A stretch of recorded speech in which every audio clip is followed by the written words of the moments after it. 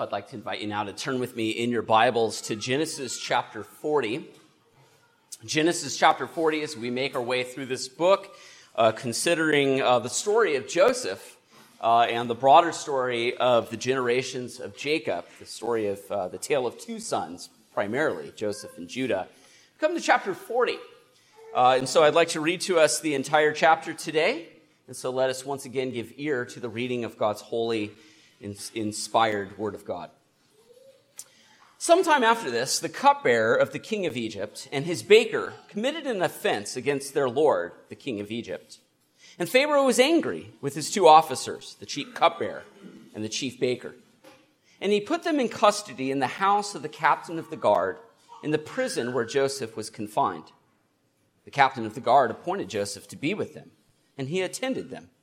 They continued for some time in custody. And one night they both dreamed, the cupbearer and the baker of the king of Egypt, who were confined in the prison, each his own dream, and each dream with its own interpretation. When Joseph came to them in the morning, he saw that they were troubled. So he asked Pharaoh's officers who were with him in custody in his master's house, "Why are your faces downcast today?" They said to him, "We have had dreams, and there is no one to interpret them." And Joseph said to them, "Do not interpretations belong to God? Please, tell them to me." So the chief cupbearer told his dream to Joseph and said to him, "In my dream there was a vine before me, and on the vine there were 3 branches. As soon as it budded, its blossoms shot forth, and the clusters ripened into grapes. Pharaoh's cup was in my hand, and I took the grapes and pressed them into Pharaoh's cup and placed the cup in Pharaoh's hand." Then Joseph said to him, This is its interpretation. The 3 branches are 3 days. In 3 days, Pharaoh will lift up your head and restore you to your office. You shall place Pharaoh's cup in his hand as formerly when you were his cupbearer. Only remember me when it is well with you, and please do me the kindness to mention me to Pharaoh, so get me out of this house. For I was indeed stolen out of the land of the Hebrews, and here also I have done nothing that they should put me into the pit." When the chief baker saw that the interpretation was favorable, he said to Joseph, "I also had a dream. There were 3 cake baskets on my head, and in the uppermost basket there were all sorts of baked food for Pharaoh. But the birds were eating out of the basket on my head." And Joseph answered and said, "This is its interpretation. The 3 baskets are 3 days. In 3 days Pharaoh will lift up your head from you and hang you on a tree, and the birds will eat the flesh from you."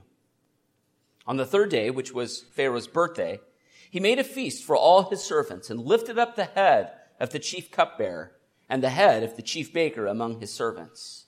He restored the chief cupbearer to his position, and he placed the cup in Pharaoh's hand.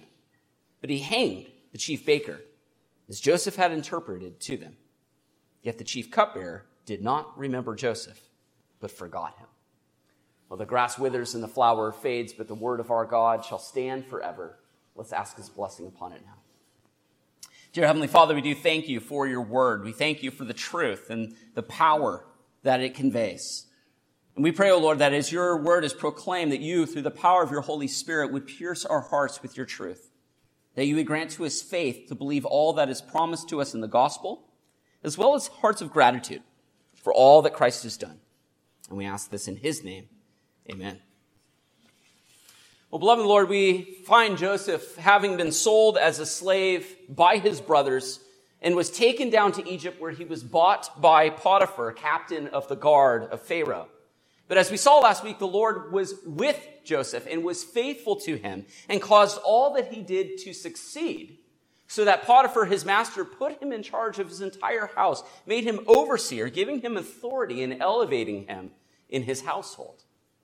But because he refused the advances of his master's wife, we see that he was falsely accused and thrown into prison, facing a life sentence. And yet even there, even in that lowest point in Joseph's life, we read again that the Lord was faithful to him, that he was with him with his protective presence, and continued to make everything that he did to succeed. So that by the end of chapter 39, we see Joseph once again elevated to a position of authority where he is essentially made the chief warden of the prison. So although this is not the ideal situation, this is certainly not where Joseph wants to be, away from his homeland, away from his father's house, and in prison, he nevertheless has a position of authority, whereas the Lord is making the best of the situation and continuing to move along his plan for his life. As we will see, the closing of the prison doors on Joseph will ultimately result in the opening of the palace doors to him, as ultimately he is brought before Pharaoh and becomes the savior of the known world. But our story picks up today when it says sometime after this. We're not told how much time has gone by, although we do know that the approximate amount of time that Joseph spent as a servant in Potiphar's house, as well as the time that he spent in prison, was a total of about 13 years. And by the time we come to the end of chapter 40, we know that over a decade has elapsed because he has 2 full more years to spend in prison. And so, we go from chapter 39 to chapter 40, and we think it may be a matter of days, but really, in all likelihood, it's well over a decade. And we read here that in the course of time, that 2 men are placed in the same prison as Joseph. First, we read of the cupbearer. Now, the cupbearer would be an official that would serve in Pharaoh's court, and much more than just the king's sommelier, the one selecting his wine and giving it to him. These men in the ancient world would serve as trusted confidants and advisors to the monarch. And then we read also of the baker. It's interesting, we know from extant literature from Egypt that the Egyptians had 38 different kinds of cake and 57 different varieties of bread. This tells me that these were people after my own heart. But it also tells me that the chief baker, the one who would be responsible for producing such an important dietary staple for Pharaoh, would certainly be a man in a position of authority and great responsibility. So here we have these 2 men, the men who are responsible for something that Pharaoh literally puts in his mouth every single day. Very important, very trusted men. The cupbearer and the baker. We may be wondering, where's the candlestick maker? But he doesn't show up in this story. Yet these 2 men, we read, offended their Lord. Literally, we read that they committed offense. Literally, in the Hebrew, it is they sinned against their master. Now, we're not told the exact nature of their offense, but the fact that we are told that they sinned against their master and thus resulted in their imprisonment contrasts with Joseph, whose refusal to sin by giving in to the advances of Potiphar's wife ended up putting him in prison. And so here we have a contrast between Joseph, who is innocent, and these men who actually committed an offense against Pharaoh, ending up being put in the same place as Joseph. Because after all, Joseph was imprisoned in the prison where the king's prisoners were held. And since he was in charge of everything that went on in the prison, of course, he is given the special task of caring for these 2 men, these 2 high officials that had previously served in Pharaoh's court. This would have meant daily interaction that Joseph would have had with them as he brings them food. As we see his interactions with them, he cares about them, he makes sure that they're okay. And so Joseph is given charge of these men, and we read that they all remained there in prison for some time. In the course of events, we read in verse 5 that both of these men dreamed a dream. Now here we have another set of dreams that are related in the final portion of the book of Genesis. Actually, it is number 2 of 3 sets of dreams. The first set of dreams, of course, were the dreams that Joseph had. As he was 17 years old, living in his father's house, he had these 2 dreams that both meant the same thing, where he saw his brothers and the rest of his family bowing down to him. Of course, lacking social tact and without the foresight of knowing that this would get his brothers really upset at him, he went ahead and blurted out those dreams to his brothers, thus resulting in him being here down in Egypt. The third set of dreams, of course, are the dreams that Pharaoh will have in the next chapter that have to do with the years of plenty and the years of want. And yet here, in those instances, it was one man having two dreams that both meant the same thing. And yet here we have two men dreaming one dream that have radically different interpretations, that result in radically different outcomes. And yet, these men dreamed these dreams, and yet they woke up, and there was no one there to interpret them. You see, in the ancient world, it was widely believed that dreams were a window into the spiritual realm, that dreams were ways in which the gods would be able to communicate your future to you, and yet there was a whole professional class of men who were hired to interpret that dream. We'll see these men in chapter 41 as Pharaoh has a set of dreams, and he goes and he asks his magicians and his wise men to interpret these dreams.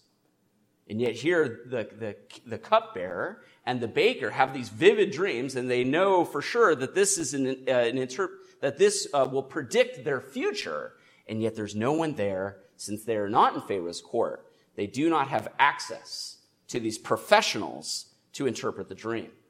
And so you have to appreciate their dilemma. They're very eager to learn their fate being in prison, and yet they cannot have, there's no one there to interpret the dream.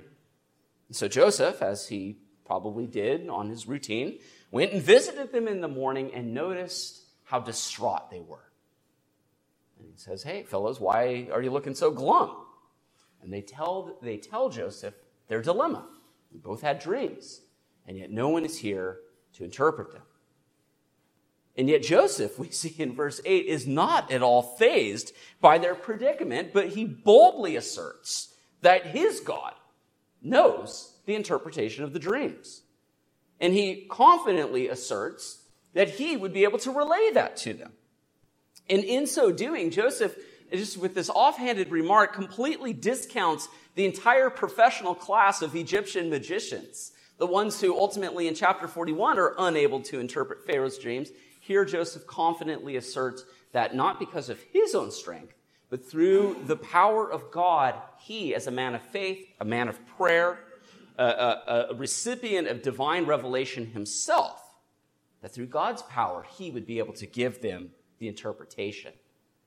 We'll see the same thing happening later on in the Exodus when Moses has far superior powers of the magicians and the wise men during the time of the plagues. We see a similar thing taking place with Daniel in King Nebuchadnezzar's court as he is able to interpret the dream of Nebuchadnezzar, whereas the wise men of Babylon were unable to. And so confidence in his covenant God and confidence in the fact that he has a relationship with God and that God would be able to give him the interpretation, he asks these two men to relay the content of their dreams so that he could give the interpretation. And in verse 9, we see the cupbearer is the first. He's the first up to relay his dream, which is characterized by the number 3. Did you notice that?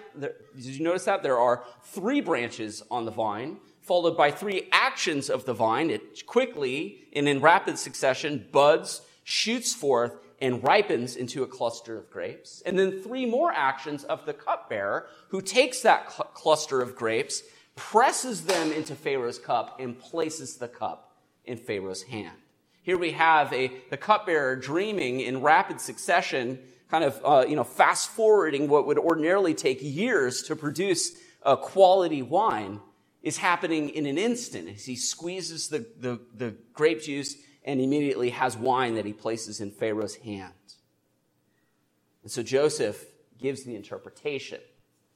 Picking up on this number 3 that he sees in the dream, he says the 3 branches are 3 days.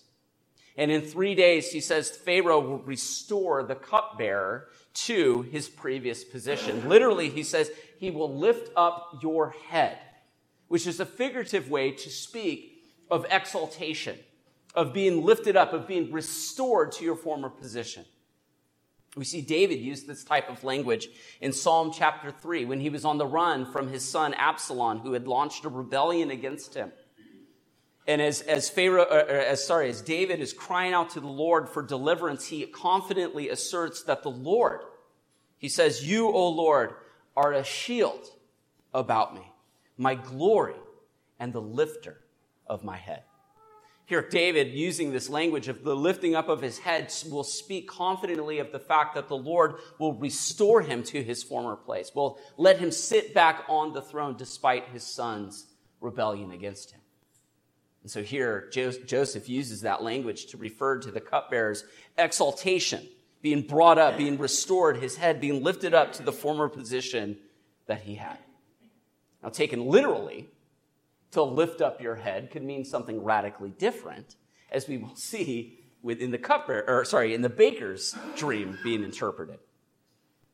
But having given the cupbearer his favorable interpretation and confident that it most certainly will come to pass, notice how Joseph in verse 14 says, when this happens, when it goes well for you, Joseph has a favor to ask of the cupbearer. His favor is, remember me. Remember me. More than just think about me from time to time, what Joseph is giving the cupbearer is a call to action. You see, when we use that word, when Scripture uses that word to remember, it's more than just having a recollection, but it is literally calling to the forefront of your mind your obligation and then acting upon it. We saw that back in chapter 8 during the flood. In chapter 8, verse 1, we read that the Lord remembered Noah. It wasn't as if God had forgotten and he was up in the heavens thinking, oh yeah, I have Noah in the ark and all the animals, I better go rescue him. No, that the use of that word for God to remember something is a way of communicating that he called, as it were, to the forefront of his mind, his obligations, his promises, what he said he would do to Noah and his family and the animals, and then he acted on it by sending a wind to have the waters recede. So here, Joseph asked the cupbearer to remember him, and then to act upon that, as he says, do me the kindness. This word here, translated kindness, is a word that comes up throughout the Old Testament, specifically with regard to God's actions towards us. Another way of translating this word would be covenant faithfulness or loyalty. It's translated at the end of chapter 39, steadfast love. The steadfast love that God had for Joseph, which is never ending, we are told in Scripture, is what Joseph is asking this man, the cupbearer, to do once he's restored to his position of authority. Show me faithfulness. Show me loyalty. Don't forget me, but plead my cause before Pharaoh. See, Joseph goes on to tell him that he is innocent, that he was stolen, literally stolen by his brothers and sold as a slave. And ultimately what landed him in prison, he is innocent of.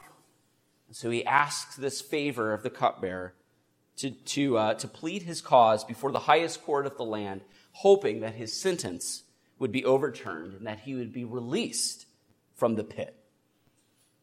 Ultimately, the cupbearer's failure to do this, as we see at the end of our chapter, that he did not remember Joseph but forgot him. Ultimately, that failure is more than just a mental lapse, but it is a moral lapse. See, the cupbearer owed it to Joseph, not only through the years of service that Joseph gave to him as he attended him faithfully in prison, but also through giving him this favorable interpretation. The cupbearer owed it to him. It was the least he could do, and yet he failed to show that faithfulness and loyalty to his fellow prisoner. Well, seeing that the cupbearer received good news from his dream, the baker now confidently jumps in and says, I too have dreamed a dream. You see, he's excited now. It's kind of like on Christmas Day where you see your brother or your sister open up a present, which is really cool, and then you have a present to open. And so he wants to find out what his interpretation is.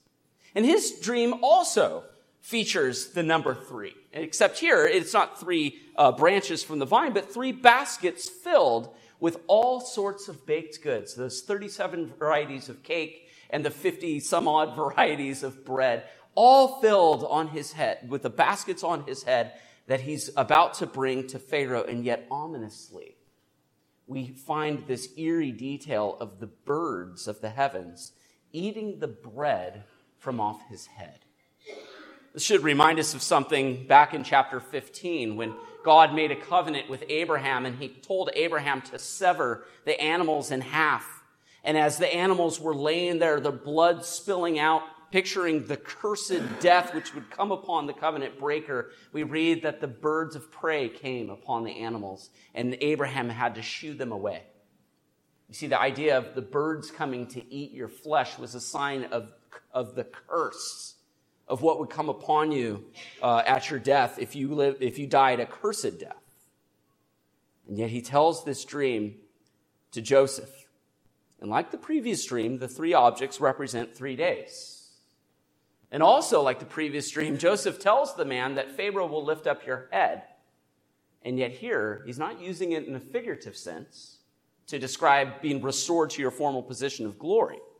But here he's using it in a literal sense when he says, Pharaoh will lift up your head from off your body, literally chopping your head off. And then he says, and then Pharaoh will hang you on a tree. This is most likely describing impalement, as the dead corpse of the baker would be impaled on a stake and left to rot so that the birds would come and eat the flesh off of his body. This was more than just execution. This is aggravated execution, where the body is exposed to show that this man is particularly cursed.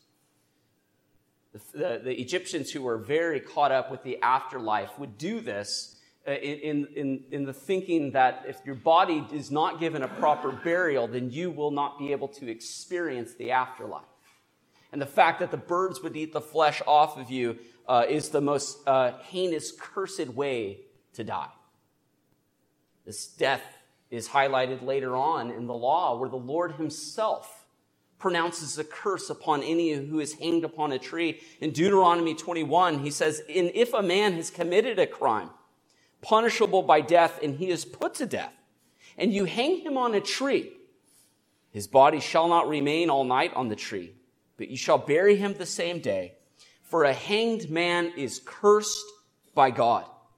You shall not defile your land that the Lord your God is giving you for an inheritance. So here the Lord highlights in his law how particularly heinous this form of death is. So heinous and cursed by God is it that he says, you shall not leave a man on a tree overnight and thus defile the land. And so this is the grim news that Joseph has to give to the baker as he faithfully interprets his dream. And in verse 20, we fast forward to 3 days later, which just so happens to be Pharaoh's birthday. We actually have records of the pharaohs granting pardons to people who sinned against them on their birthdays or on the anniversary of their ascension to the throne. And this seems exactly like what is happening here, at least to the cupbearer.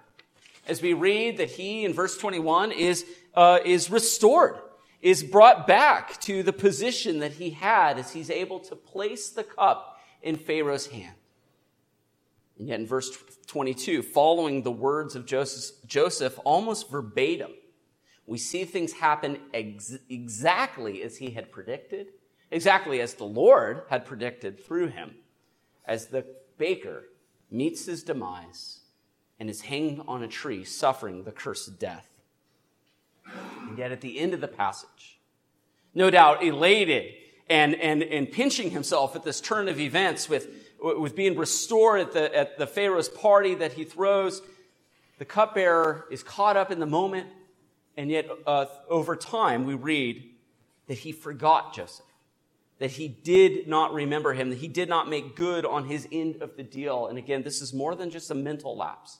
It's a moral failure on his part to do what he should have done in being faithful to his friend. And yet, as a result, at the end of our passage, we read that Joseph remains in prison, forgotten by man, and seemingly forgotten by God. You see, as Joseph sits there, as these two men are taken to their wildly different fates, as the cupbearer is restored, as their dreams that they have are fulfilled in the course of 3 days.